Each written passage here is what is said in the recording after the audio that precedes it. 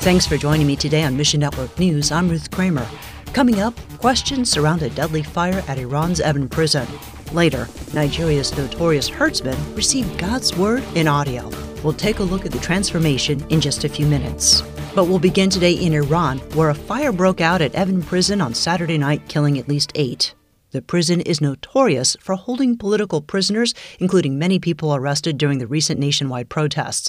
The government of Iran claims it was part of an escape attempt, but a witness inside the prison later denied it. Peter Smith from Global Catalytic Ministries tells us, "You remember the protests for the last 4 weeks. There's been thousands of people arrested, and unfortunately, many of them are being held in Evin prison. The prison guards, the prison wardens are saying, look, we're in control. To show that we're in control, we're going to set a fire and we're going to shoot some of the prisoners so that it creates a spirit of fear among these newly arrested people." When Iranian authorities arrest Christians, they often send them to Evin prison as well.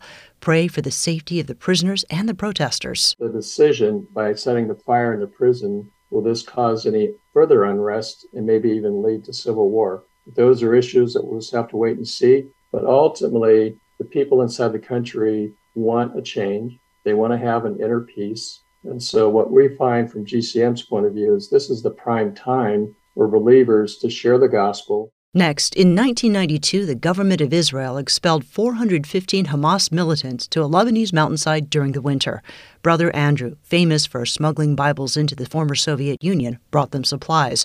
Jack Serra, president of Bethlehem Bible College, says, he was probably the first Christian to reach out to them with blankets, with food, parcels, tents, basically help them as humans. And he helped, bringing letters to their families, reaching out to their families in Gaza and elsewhere. Until his death, Brother Andrew was welcome in Gaza. He once presented a Bible to President Yasser Arafat. 1992 was also the year Sarah first met Brother Andrew. He was very much, I would say, involved in seeing that the Bethlehem Bible College will continue to advance in its both training of students, but as well outreach to the community. When I wanted to go to seminary, I didn't know this till after actually a while. Andrew was the guy who paid for my ticket to go to study in the Philippines for my Master's of Divinity. Brother Andrew didn't look for fame or prestige. He reached out to those many would consider to be the lowest of the low. Pray Christians around the world would learn from his example of gentleness and love.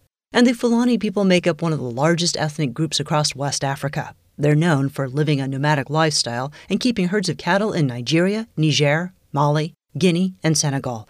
Greg Kelly with World Mission tells us. And so they're constantly looking for pasture land, and they just go through these farming areas and privately owned land to graze their cattle, and they destroy people's property. And so as you can imagine, there's a tremendous amount of conflict that comes with that. The Fulani overwhelmingly identify as Muslim, although the herdsmen tend to be less strict in their practice than those who live in the cities.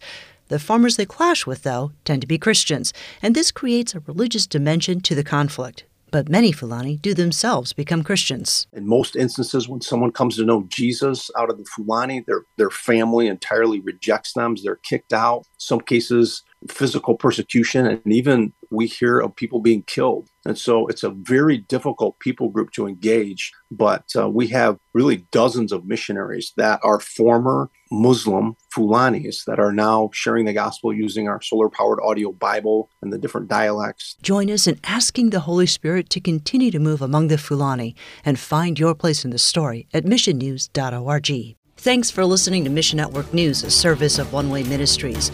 We're listener-supported by people just like you. So by giving to Mission Network News, you enable us to keep the stories of God's kingdom coming. So join us here on Facebook, Twitter, or Instagram. You can also find us on Alexa, iTunes, or TWR360. And together, the Great Commission happens. Look for links at missionnews.org. I'm Ruth Kramer.